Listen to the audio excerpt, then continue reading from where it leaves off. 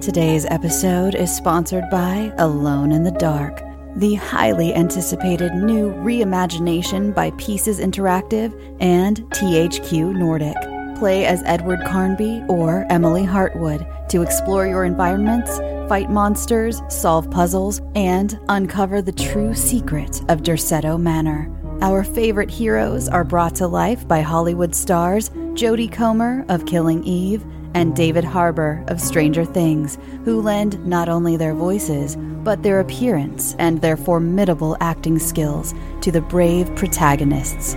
Experience a deep psychological story that goes beyond the realms of the imaginable, all dreamed up by Mikhail Hedberg, cult horror writer of Soma and Amnesia. The team at Pieces Interactive is supported by monster designer and legendary Guillermo del Toro collaborator Guy Davis, as well as Doom jazz legend Jason Conan, who provides his eerie and haunting melodies for the right atmosphere.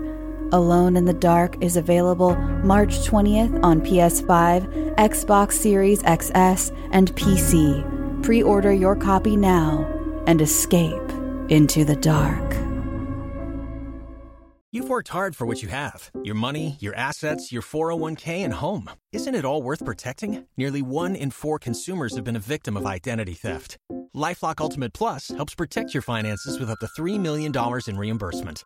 LifeLock alerts you to identity threats you might miss. And if your identity is stolen, your dedicated U.S.-based restoration specialist will work to fix it. Let LifeLock help protect what you've worked so hard for. Save 25% off your first year on LifeLock Ultimate Plus at LifeLock.com/aware. Terms apply. Please join me in welcoming and thanking new patrons. Chris Leach, Ryan, Amanda Thompson, Susie Hayes, Brandy, Greg, David Fife, Kevin Palmer, Abby Gooden, Rye Vanguard, Rosemary Witt, April Smith-George, and Sister Banshee. As some of you may have noticed, there have been more programmatic ads instead of host-read ads lately. Personally, I'd much rather be able to put a creepy spin on our ads. But the current marketplace is just that advertisers are preferring to use their own ads. Can't be helped. These ads keep the content coming, and we appreciate you all for listening in the first place. With special shoutouts to everyone who shared their Spotify lists about how much you've listened to the show over the last year. That said, the main perk for our patrons is that all patrons get early commercial-free access to all Sunday and Wednesday episodes. Not just from when they start on Patreon, but any Sunday and Wednesday stories or October stories that we've run on the show since we first started posting on Patreon almost 7 years ago. From there, tiers include weekly bonus episodes, immediate access to our entire back catalog of over 1,000 Patreon exclusive episodes, and logo merch. To see how you can support the show and be rewarded for it, please check out the donation tiers at patreon.com/creepypod. And in an effort to get myself back on track after the last few months of, let's call it strangeness, I'm going to do something I've been meaning to get back to for a long time. The Holders series. Yeah. I can hear both the cheers and the groans in the audience. I know. The Holders series is divisive. Some of you absolutely love them, and some of you very much do not. I understand. Which is why I won't be taking up any space on Sundays or Wednesdays with those stories. But we'll be adding yet another day of stories to the podcast. Starting this upcoming Friday, and every Friday after, I'll start to tackle the massive back catalog of Holders series.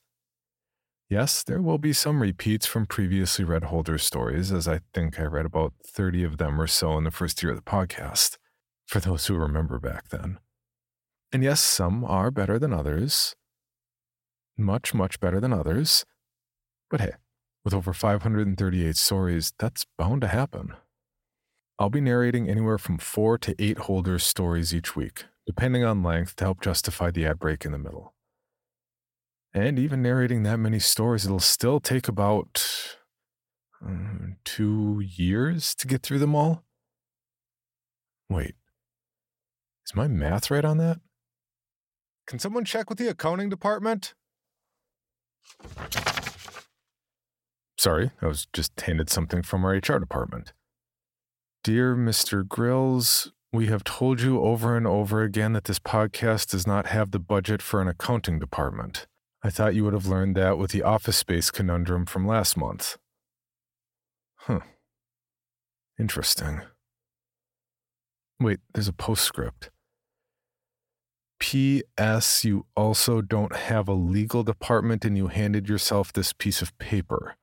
Are you sure you're okay and not still trapped inside a... You know what? I don't want to think about that. Instead, more content. If you like the stories, here you go.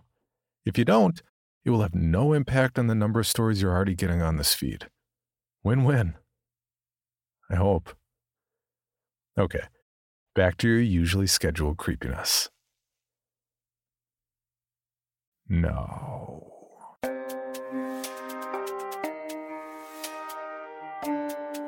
This is Creepy, a podcast dedicated to sharing the most famous, chilling, and disturbing creepypastas and urban legends in the world. Whether these stories truly happened or are simply fabrications is for you to decide. These stories may contain graphic depictions of violence and explicit language. Listener discretion is advised. Creepy presents Gray Rain, written by William Jorgensen. I awoke to the sound of rain on the roof. Glancing over at my alarm clock, I saw nothing. No red numbers glowing in the dark to tell me what ungodly hour of the morning it was. I didn't hear any thunder, just heavy rainfall. Yet the power must have gone out. I also felt a bit nauseous in a strange way that I couldn't quite place.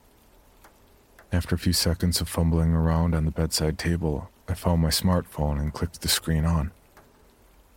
2 minutes after 9 in the morning. That didn't make any sense. The sun should be up and shining by now. Even for a day blanketed by thunderstorms, there should be more light coming into the room than this. I slipped out of bed and took 2 steps before swaying unsteadily as the floor shifted beneath me. The sensation was so unexpected that it sent a wave of vertigo through my body, and I worried for a moment that I might puke.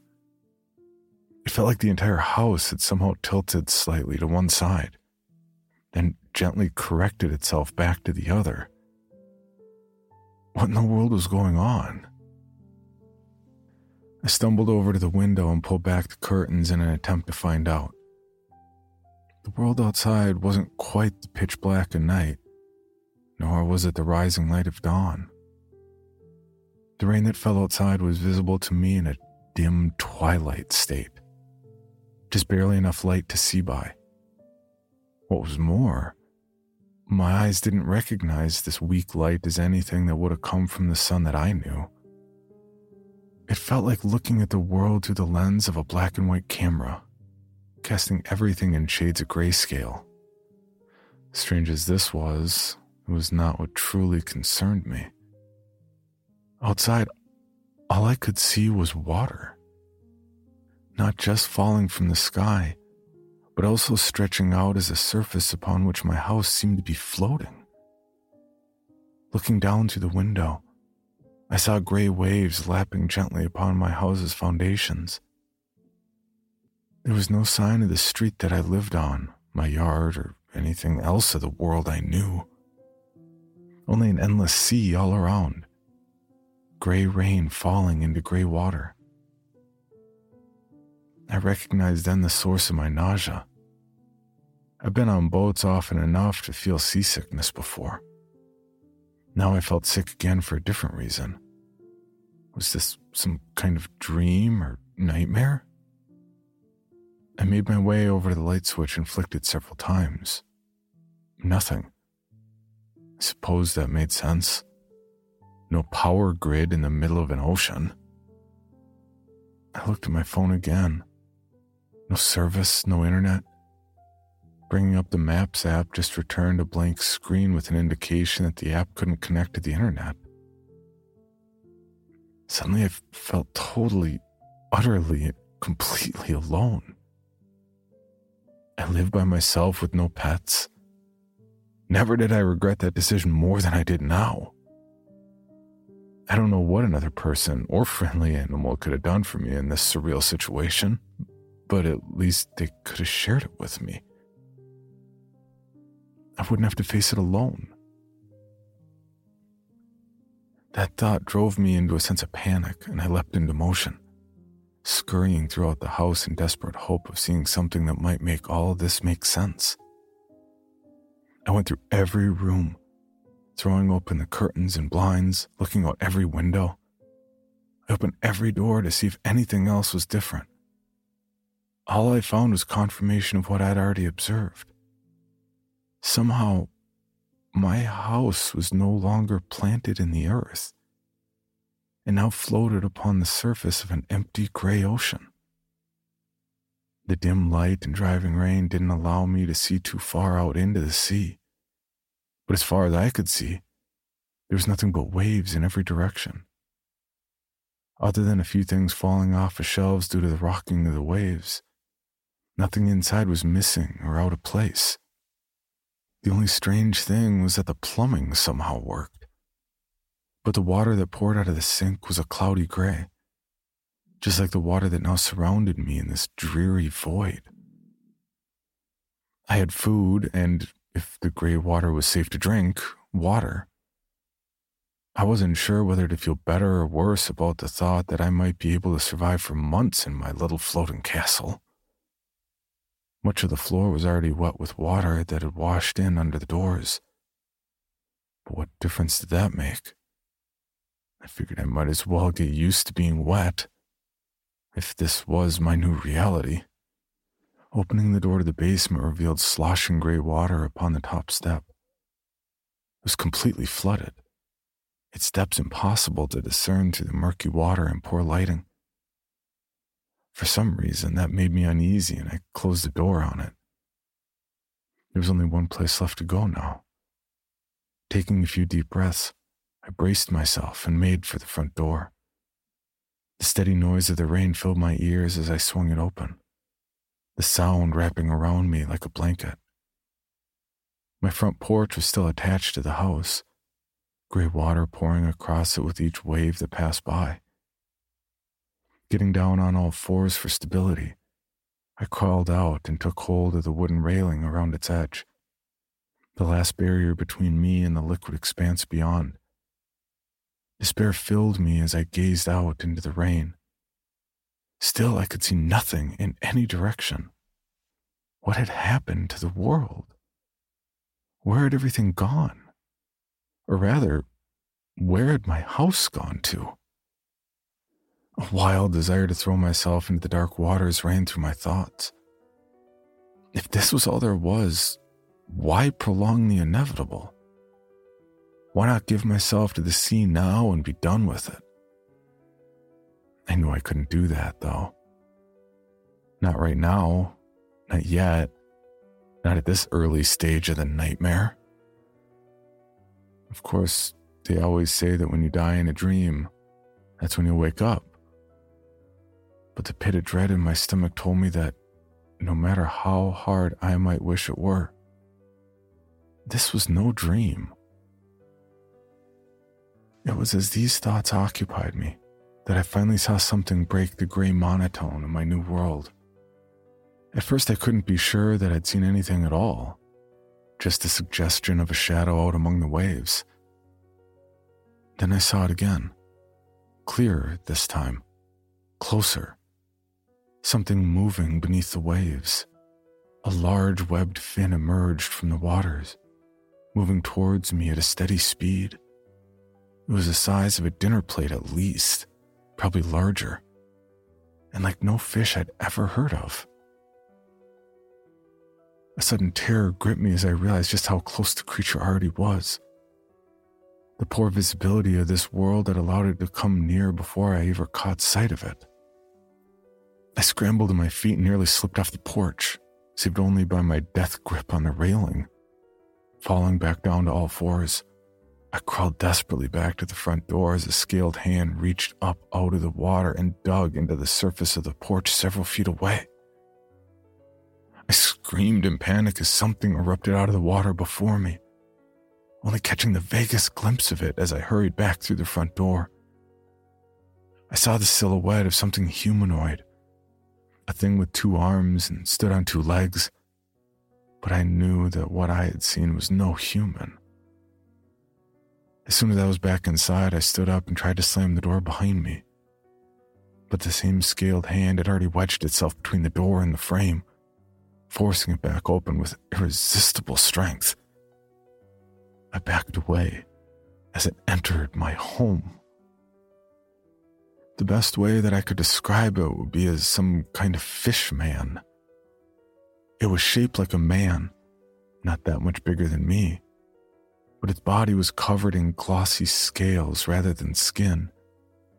It had large fins on its arms and back, the largest of which I'd seen sticking out of the water as it swam towards me. Its feet and hands were both webbed and clawed. Its flat, pale face contained a gaping mouth of many sharp teeth and 2 black, iridescent eyes. I could tell from its posture that it was getting ready to pounce. With only moments to act, I grabbed the nearest object I could, a lamp from a small table near my couch. The creature lunged and I swung the lamp as hard as I could, howling like the frightened animal that I was. It took the blow on one of its bulky arms and stepped back for a moment, then seemed to collect itself and charged again, with more force this time. It batted the lamp away harmlessly and knocked me to the floor with the impact of its body against mine. I was no match for it in any sort of physical contest. I was at its mercy. I whimpered in fear and scrabbled backwards on my elbows, sure that I was about to die a painful death as this thing's dinner. It paced steadily after me into the hallway, growling as it came, as if it was still unsure of whether or not it really wanted to eat me. I'd just gotten back past the basement door when it finally made up its mind and jumped towards me again. At the very moment that it passed in front of the basement, the wooden door exploded as something burst out of it, knocking the fishman into the wall and pinning it there. I gasped in shock as an enormous tentacle, thick as a tree trunk, held the monster in a vice grip. The thing only had time to let out a single piercing wail before the tentacle squeezed it so hard that its body warped and broke with a series of disgusting cracks and squelches. Then the great limb dragged it down into the basement, and all was quiet, except for the unceasing patter of the gray rain. I started to try and slam the basement door closed, only to realize that it had been torn to pieces and ripped mostly out of its frame. So instead, I got up and dashed back to my bedroom and closed that door, getting as far away from the basement as I could without actually leaving the house. While I was grateful that the thing in the basement had saved me, I felt sure that I would be its next meal as soon as it finished my first attacker.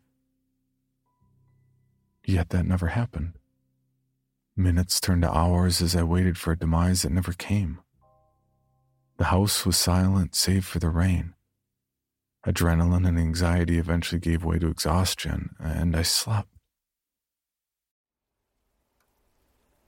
I awoke to the sound of the rain, peering cautiously out of my bedroom door, revealing that the great tentacle laid in the hallway now, its tip mere inches away. I immediately tried to slam the door, but it shot up and pushed it back open, then wrapped around me. Rather than crushing me or pulling me down to a watery grave, the tentacle pulled me gently and steadily down the hallway and into the living room, where it deposited me harmlessly back onto the floor. I barely had time to register that I wasn't dead before it was over. The thing then whipped back down the hall and battered my bedroom door, slamming it over and over again until there was little left but splinters. All around me, the world finally came alive with a sound other than rain. Water crashed and the house groaned as something massive took hold of it from the outside. I crouched and covered my head as the sounds of splintering wood and shattering glass filled my ears. It only lasted a few moments, but when it was over, the swaying of the house felt different. It felt almost stable now. The touch of the waves was still there, but barely.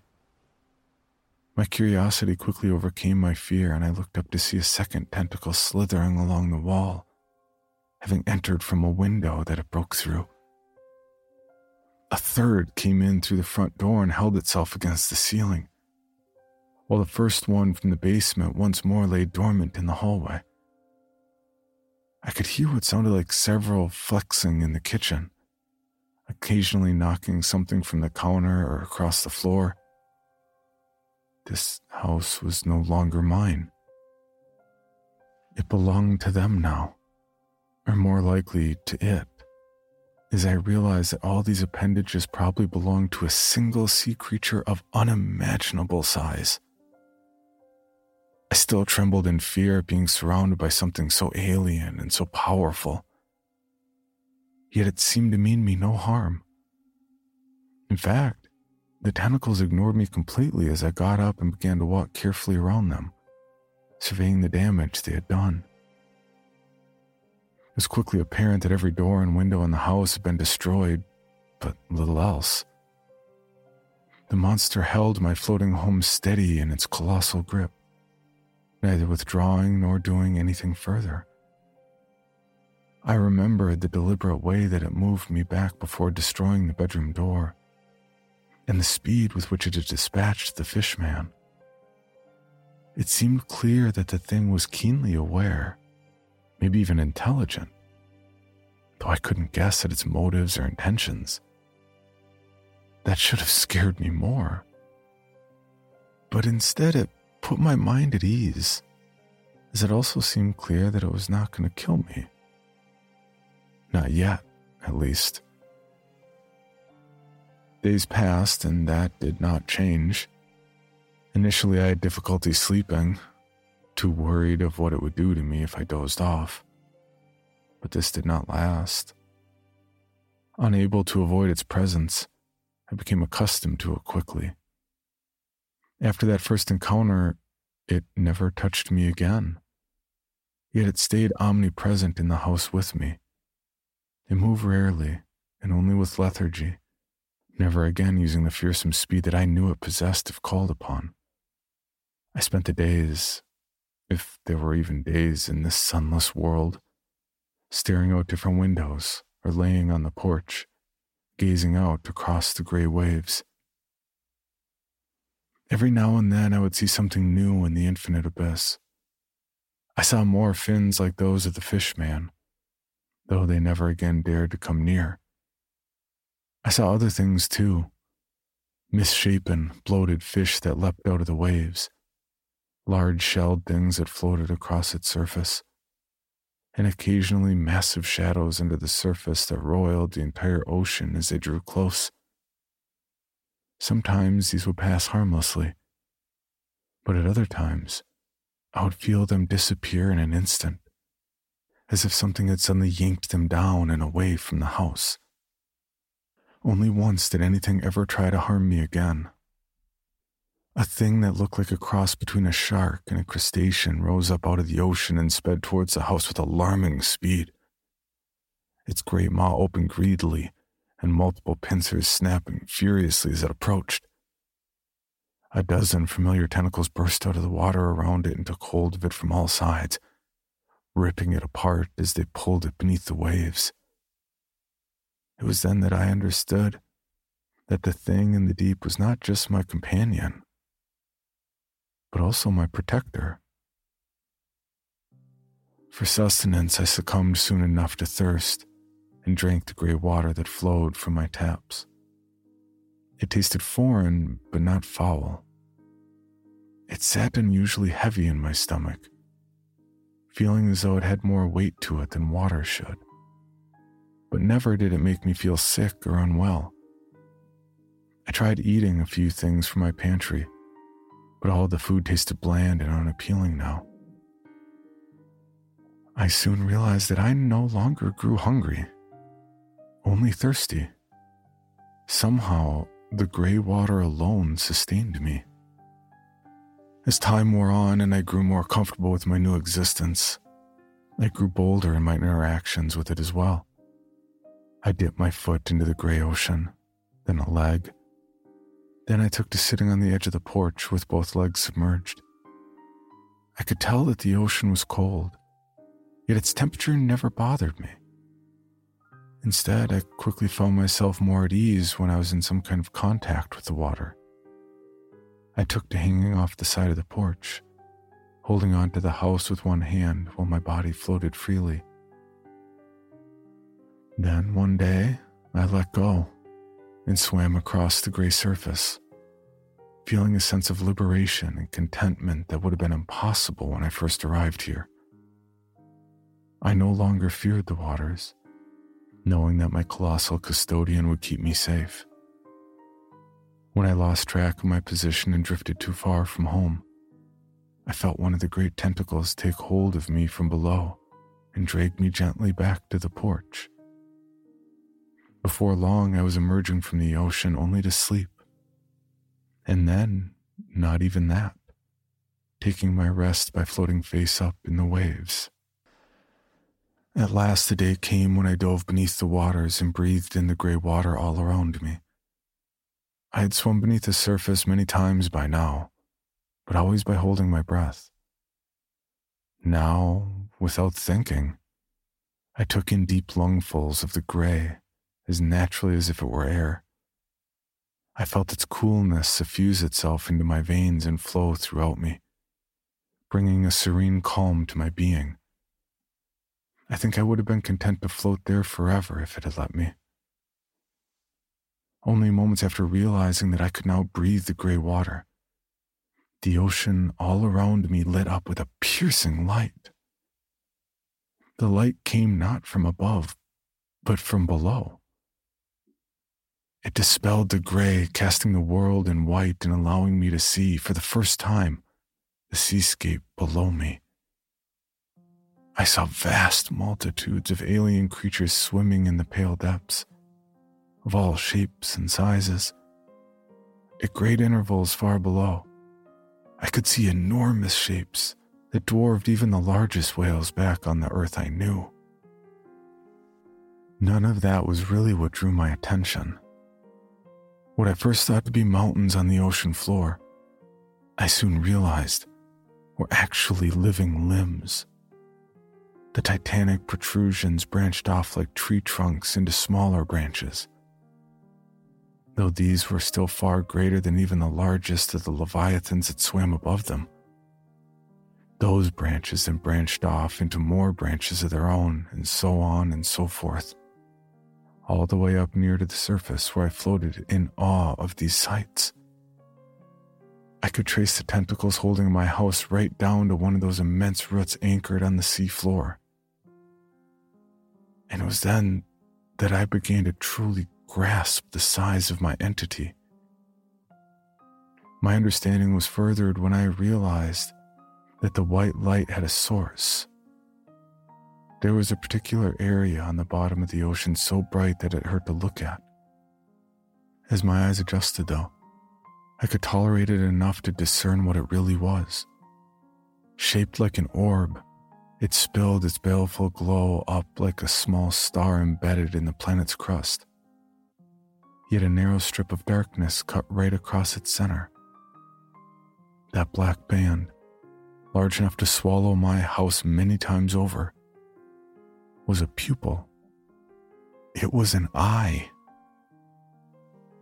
When I finally made this connection, I felt the whole ocean around me ripple, and then more of them began to open, dotted among the mountainous tendrils, spread out as far as I could see in any direction. Uncountable great eyes, all releasing their light together in an overwhelming flood. I realized that all the light in this world up until now had come from those eyes. It was what leaked through even with their lids closed at the bottom of the great ocean. Now that they were all open, there was no gray, only blinding white. I had just a split second in which I saw the lesser creatures begin to swim frantically, as if in a panic, before I had to squeeze my eyes shut and then shove my wrists into them. Even then, I felt as though my retinas were set aflame. The light consumed me, burning every inch of my flesh. The gray water, so comforting only moments ago, now churned around me as if set to boiling. I writhed in agony, utterly consumed, as a great rumbling issued forth from the thing below. The noise that it made was indescribable. A bellow from a being the size of a planet. A thing that was this planet. If I was even on a planet. It tore my mind apart and shattered my bones into splinters. Yet I knew with certainty that this was its equivalent of a soft word of greeting. Though it spoke no language, I somehow knew its meaning fully. I had seen it, and now it had seen me. We had been properly introduced. Then I was back in my bed. At first I thought I had gotten deaf because there was no sound. It took me a few moments to realize that the mere silence sounded wrong after having spent so long accompanied by the constant rain. The red digits of my alarm clock glared at me, the only thing I could see in the pitch dark of my bedroom. Slowly, I shifted an arm, then a leg. I was intact, unharmed. Despite that, I felt uneasy. I soon realized that this was the result of another unfamiliar sensation, that of being dry. Another thing I hadn't experienced in a long time. I got to my feet and hobbled over to my window on unsteady legs, still readjusting to the feel of solid ground. Outside, streetlights illuminated my neighborhood. I was back on Earth. Yet I knew that the nightmare was not over. I knew that the thing at the heart of the gray world could not have been merely a dream. At first, I didn't know what it wanted from me, and part of me wasn't even that happy to have been released from its realm.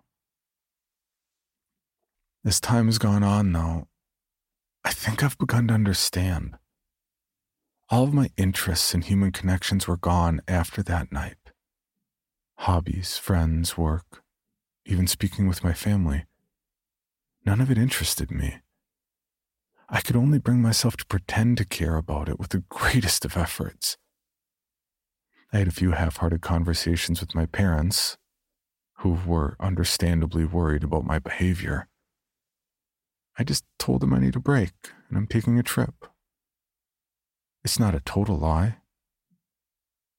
I don't think I'm going to talk to them again. I left my house and I've been traveling on my savings. I didn't know where I was going at first, only that I did have somewhere that I was going. I don't eat anymore, but I always try to keep a source of water close at hand. I went through bottles upon bottles of the stuff until I reached a stream. That was where I'd been going, I realized. That was when I had my first blackout. I just lost myself for a couple hours.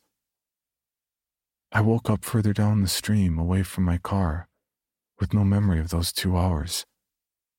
It took me another couple hours to get back to my vehicle. I tried fighting it then, but I couldn't drive for more than a couple hours before a blackout.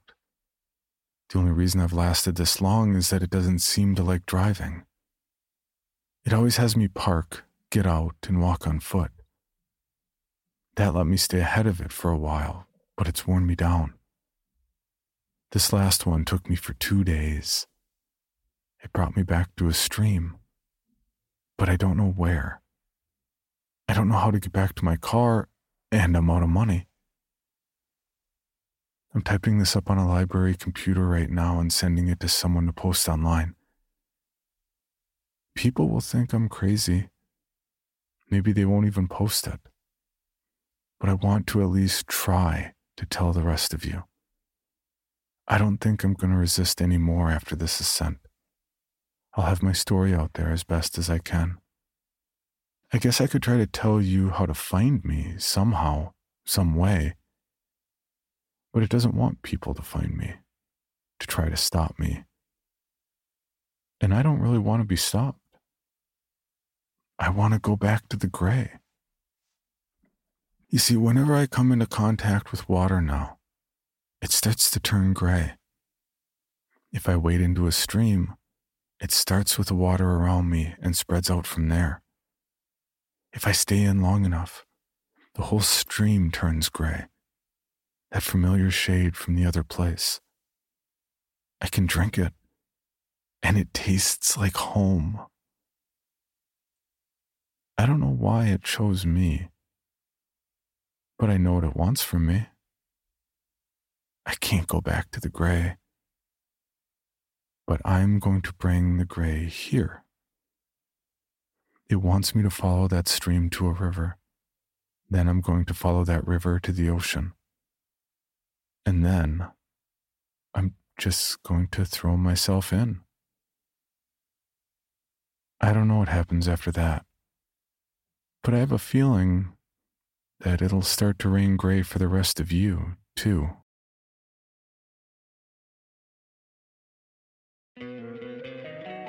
Don't you love an extra $100 in your pocket? Have a TurboTax expert file your taxes for you by March 31st to get $100 back instantly. Because no matter what moves you made last year, TurboTax makes them count. That means getting $100 back and 100% accurate taxes, only from Intuit TurboTax. Must file by 3/31. Credit only applicable to federal filing fees with TurboTax full service. Offer can be modified or terminated at any time. For your bonus episode, Creepy presents Ghosts of My Past, written by Ray Daly and narrated by Cole Burkhart. Something I always swore as a kid. If time travel ever became safe and affordable, I'd go back to see what haunted my childhood home. The family moved there before I was born and lived there until I was 6, and it was crazy haunted by at least 2 ghosts. Of this, I am 100% certain. I'd woken up to find the white old lady sitting on the end of my bed one night. I had no clue who she was. I'd never seen her face before. She simply smiled at me, and I went back to sleep. I wasn't scared by her, or the fact that a mysterious, strange woman was sitting on my bed in the middle of the night. She wasn't the problem, though. That was the other ghost, the one who roamed the landing, trying to get into any open room. We called it the Dark Man. No one in the house ever saw it, just a trace of a dark shadow.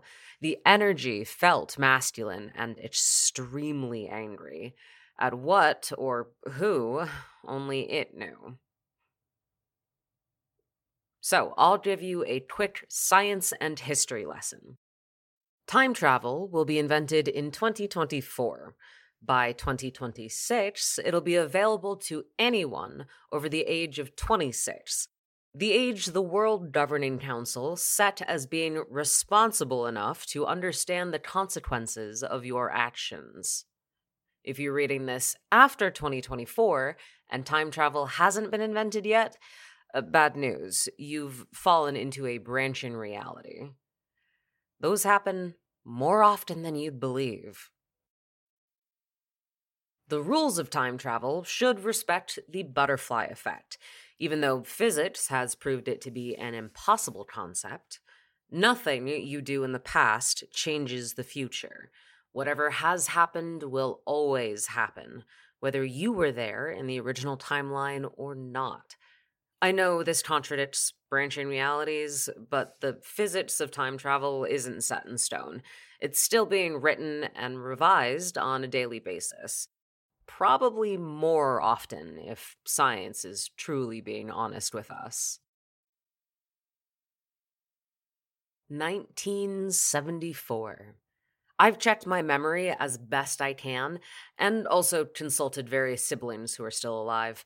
I go back in summer, during June, the 17th, I found out later. Targeting scanners can't quite dial in precisely, so I'm not merely invisible. I can also walk through things like doors. As I understand it, there's a decent enough fractional percentage of temporal matching to allow me to walk upstairs and not fall through the floor. While I land close, I still have to walk a mile to get to the house. At least I can just stroll right inside and don't have to wait for someone to open the door. I laugh at mere doors. I'm not concerned with downstairs. Nothing paranormal ever happened down there. Also, the house is completely empty. My past self is at a nursery with Mum, who also worked there. Dad and the two oldest brothers are also at work. Everyone else is at school. Upstairs, it's immediately obvious I am not alone in the house. I see a shadow, some subtle and furtive movement out of the corner of my eye a few times. I can hear footsteps, too, clear and near to me. It's almost like he is doing his level best not to be seen by me. I take a few readings for the time band. Hopefully, with this data, I'll be able to land inside or nearer to the house on my next trip. It's weird seeing my family arrive home, all looking so young, almost 50 years younger. I hang around until 4 a.m. Surprisingly, the white lady doesn't make an appearance. While I certainly hear door handles being checked, there's no sign it's the Dark Man. I only know this because I spent a good 20 minutes strolling around the landing to try and catch whatever is the source of the activity. As I hit the daily limits, the time band pulls me back into 2026. Everything is as it was. Hillary Clinton is still president, King Charles still rules the UK. The butterfly effect is merely an idea by Ray Bradbury. I spend a week going over the data from the time band. It's my connection to the present day whilst in the past. As physics has constantly evolved, so has our understanding of time. It used to be that things could only exist as one state of matter. Then, theories were postulated. Things were either a particle or a wave. But what if they could be both at the same time? A wavecell. And from that humble concept, we were finally able to unlock time travel. The amount of power required to send a solid body backwards is incredible, but slightly phase shifted so the body has no mass but is still a quantum event, billions of times less energy is required. Less than it takes to boil a kettle.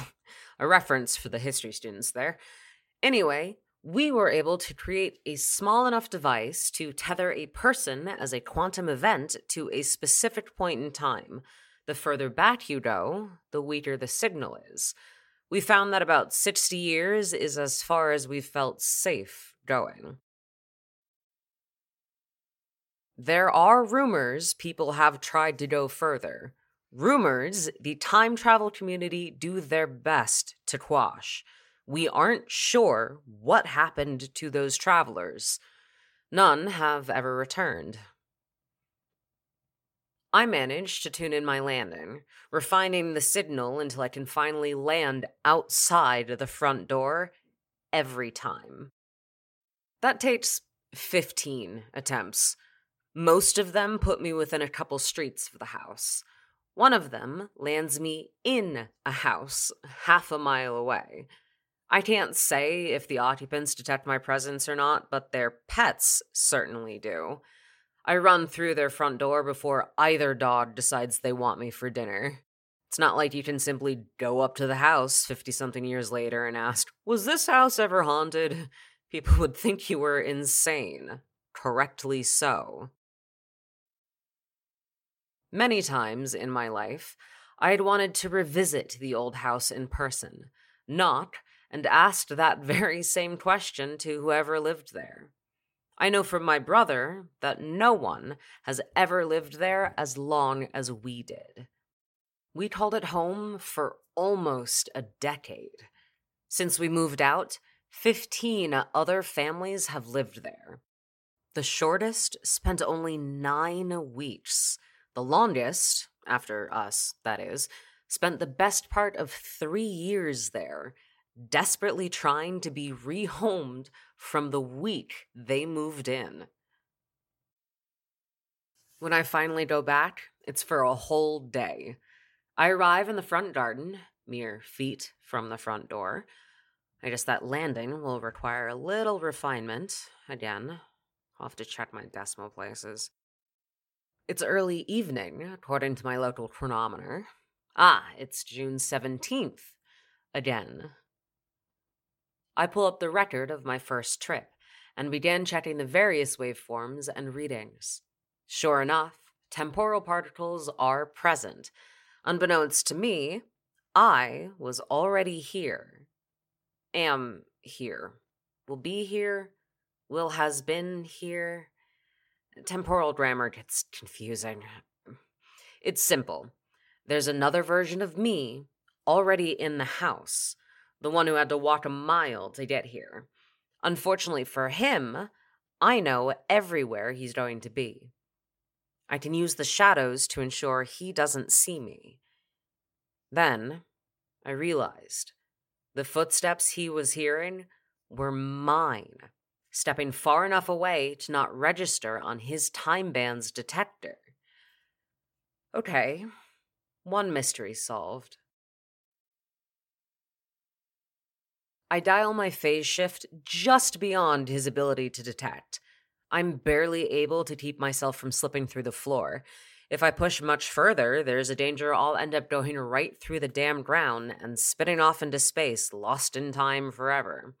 In the end, I run along the decimal places, finding a sweet spot where I am barely able to stay on this level. My previous self checks the time far too often. A few times I bump into doors.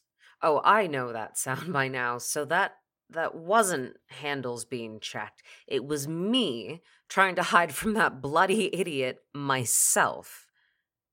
Hang on, am I the Dark Man?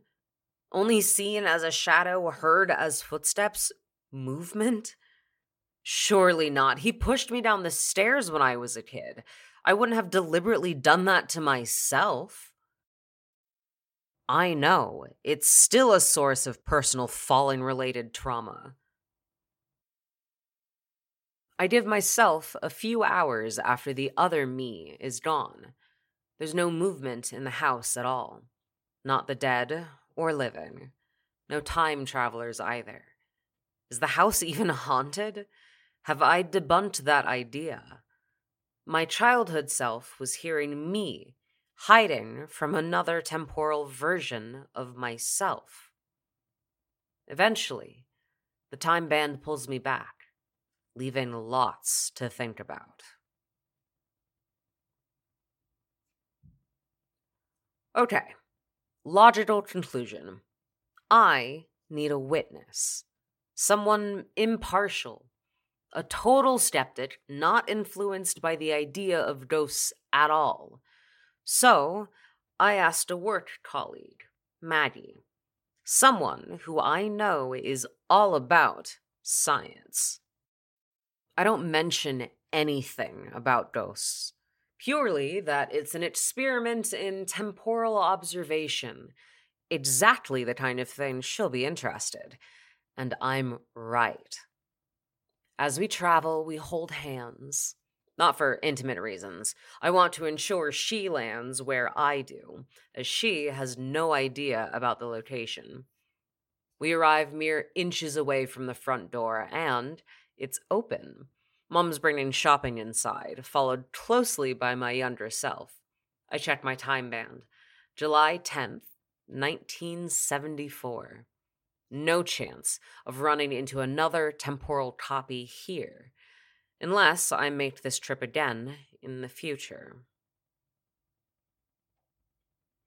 I take us upstairs right away and find a quiet spot where we shouldn't disturb any of the family. While it requires a little shifting around as various people go to bed, we eventually settle on a spot. However, I'm concerned about my younger self. I know I can't watch him. I don't have any memories of the Dark Man in our room as a child. I asked Maggie to take up station by my bed and warn her in case the White Lady appears. She's in my room, with the door closed, but we can communicate through the time bands. I walk around the landing, examining every inch of the place, while taking stands on every frequency and wavelength I can think of. If the time band can scan or detect it, I'm getting records to take back with me. It is worth saying, not to the future. The future doesn't exist and never will. I'm from the present. Whilst that is constantly moving away from the past, it will never be far enough to become the future. No one is ever going back to the future, is what I'm telling you. We've been quiet for an hour when Maddie alerts me there's a technical problem with her time band, some kind of temporal meshing overload, so I'd go and take a look. Oh boy. Maddie's sitting on the bed exactly where I remember her, glowing white from the overload. Subatomic meshing, it's a classic sign. My younger self waits and sees her. I assume he's so focused on her that he doesn't see me standing by the door. Maddie smiles at him to reassure him she means no harm. Damn it. Precisely how I remember. My younger self closes his eyes and goes back to sleep. I quickly motion for Maddie to come outside. You're the White Lady. That's what it was. Clearly, we'll make this trip together at least 3 or 4 more times. And that's precisely what happens. On one trip, my time band fails, and I remain in the present as Maggie finds herself back in my room. I've given her specific instructions. Never speak to my underself. Either stand by the bed or sit on the end. If he wakes up, smile and wait. If he doesn't go to sleep, trigger the return sequence. That's clearly what I witnessed when she vanished once. I was 4. I couldn't possibly comprehend the fact that a time traveler from my future had just returned there. I didn't start watching Doctor Who until I was about 5 or 6, so no clue about science fiction or time travel until then. We made several more trips. Maggie is concerned by the temporal overload on her time band. I reassure her that's exactly as it should be. On our final trip, it happens. I've got the time band on a broad spectrum, set to detect other temporal signs other than ours. I'm trying to ensure that Maggie's time band doesn't overload too much, and we arrive somewhere I don't want to be. July 10th, 1974. 7 hours later than our previous arrival. I spent 3 hours playing temporal chess against the other version of myself. Of course, it's an accident. Other future me is scurrying around the landing, dead set on finding the Dark Man. I step backwards. My time band is synced with Maggie's, so my phase shift is far enough that I can still physically interact with other solid matter. I don't see past me. There's enough temporal essence to interact with him. From memory, it always felt like a push or shove. Hard, deliberate, spiteful, intent on causing me harm. Until then, I don't realize I am merely trying to avoid my other future self. That's the one thing I know for certain. We never see each other. My past self never sees any of us either. I have a strong recollection of immediately looking up the stairs to see who pushed me. I'm not able to confirm with my siblings if anyone found me at the bottom of the stairs, and my memory isn't clear on that either. I've collected more than enough data when Maggie and I return to the present for the final time. The past holds no more mysteries for me. I was haunting myself. Ghosts don't exist. Those I've been able to trace records of all appear to be time travelers. Temporal dynamics allow for a certain scale of interaction with the equipment they use. In all, I logged 32 journeys back to my old house. Only one thing remains left to explain. Who were all the other tenants seeing there? I can account for every sighting and interaction while we lived there. Those were all me, or Maggie, and she's assured me she has no further interest in my time travel experiments. So if it wasn't her, what else is left? Science has been able to explain many things. However, the universe still has mysteries left to solve.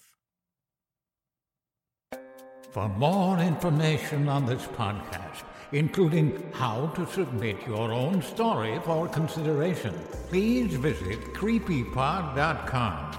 You can also follow us at CreepyPod on social media and YouTube.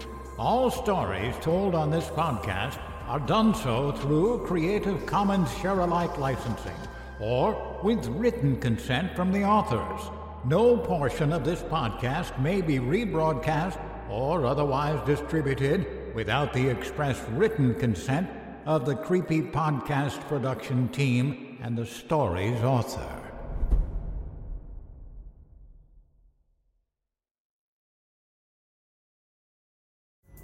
Pulling up to Mickey D's just for drinks? Oh yeah, that's me. Nothing extra, just perfection and a straw. Coming in hot for the coldest cups on the block. Because there are drinks. Then there are drinks from McDonald's. Mix things up with any size lemonade or sweet tea for $1.49. Perfect with our classic fries. Price and participation may vary. Cannot be combined with any other offer. Ba-da-ba-ba-ba. Item number SCP-5186. SCP-7160. SCP-7533. Object Class Euclid. Keter. Safe. Special Containment Procedures. Spreading across the hemisphere and kicking up vast amounts of ash and dust. The only thing I could hear was 7219 laughing. Do you remember your name? A memory. Heartland Counseling. Appointment update. I feel them again. Heartland Counseling. Appointment update. They're in my ears! Heartland Counseling. Appointment update. Nobody understands! SCP Archives is a weekly fiction podcast. Each episode, we dive into the strange, the unknown, and the... Find us on Apple Podcasts, Spotify, or at scparchives.com.